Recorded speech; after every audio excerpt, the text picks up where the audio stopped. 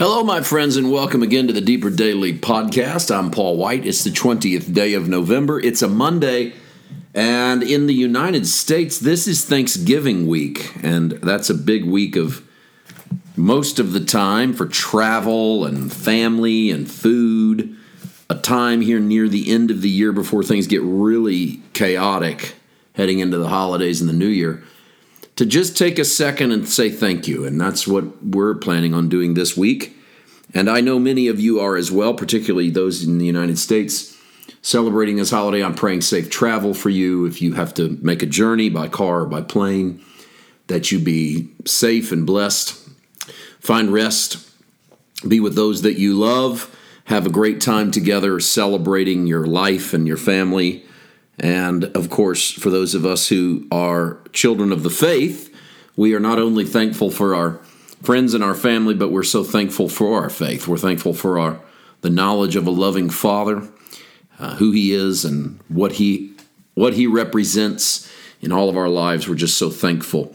And I'm not going to do like a special Thanksgiving-themed podcast this week. There are too many people listening around the world in other cultures and other places. Thanksgiving is not a Christian holiday, though it's about as Christian as it gets in regards to being thankful. But I'm not going to focus on that. Instead, I want to say that now. We'll wish a happy Thanksgiving on Thursday, but I wanted to just lay that week out knowing that there's a lot of busyness, and I pray peace for you in your busyness. We've arrived at Luke chapter 4, verse 16. So he came to Nazareth, where he had been brought up, and as his custom was, he went into the synagogue on the Sabbath day and stood up to read. Now, for the past few days and weeks, I've been telling you that Luke chapter 4 is one of my favorite chapters of any chapter in any gospel, partly because of the temptation in the wilderness. I love watching how Jesus navigates the testing of the devil, but honestly, because of this moment in Nazareth, I am taken with Jesus at the synagogue reading the scroll of Isaiah, the Spirit of the Lord is upon me. If that was all we had, great, but I'm taken with how he handles the crowd, a crowd that goes from awe to anger in a single speech. It's not even a very large speech. So I'm giving you a preview of this story so that you'll know why I'm taking my time over the next few days. Jesus is going to be, in the eyes of the crowd, he is a marvel. And then he gives one little speech and turns the crowd on its ear. And they go from a place of awe to a place of absolute anger. In fact, the Greek word is they go to a place of rage.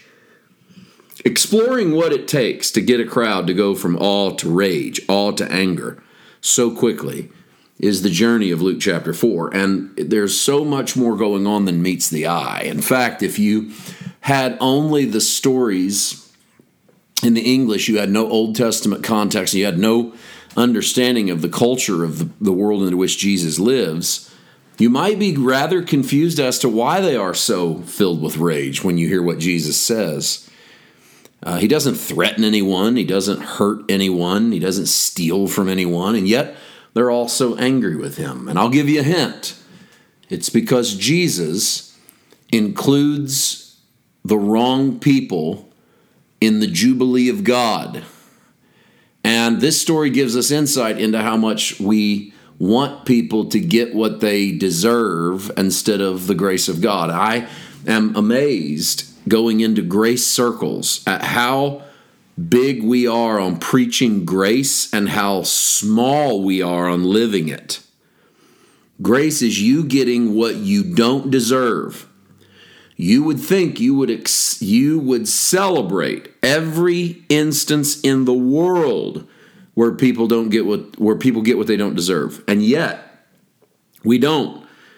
In fact, not only do we not celebrate it, we get straight up filled with rage when we hear stories of people getting something they don't deserve.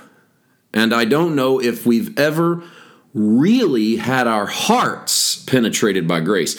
We've had our minds penetrated by grace. Our minds have been influenced into this idea that God is not mad at us and grace is a good thing.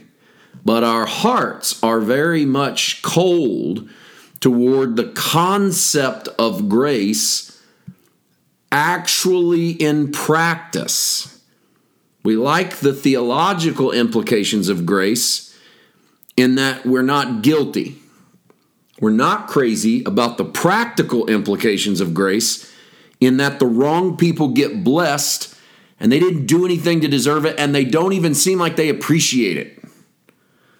And so if anything that I've said there sort of causes you to pause and think about your own understanding of grace, then mission accomplished in today's podcast. That's why I'm so excited about verses 16 to 30, by the way. That's the preview of that. For today, he comes to Nazareth where he's been brought up, which means Jesus goes home. They say you can't go home again. Jesus does. One of the reasons we say you can't go home again is because home often treats you as something normal instead of something special. And that can be a very comforting thing when you need rest or you need a place to disappear. You can go home. But when it's time to be celebrated for the thing that makes you unique, sometimes home's the last place to go. Jesus finds this out, and as his custom was, he went into the synagogue. I don't want to hound this, but I do want to land here. Jesus made a custom of going to the synagogue. If Jesus made a habit of gathering together with his spiritual family, then Jesus must not have thought it was acceptable to remain alone, because if there's ever been a person that seems like they'd have been okay with just them and their prayer life, it's Jesus. And yet Jesus goes to synagogue every week and makes a habit of it. And if Jesus goes every week to meet with other people so that he can see his Father through other people, it's probably a pretty good idea that I do the same thing. And probably a pretty good idea that you do the same thing. Let us be disciples of Jesus and create the habit of gathering together. He is going to be handed the scroll of Isaiah, and he will choose a place to read. And we are on a journey. See you tomorrow. God bless.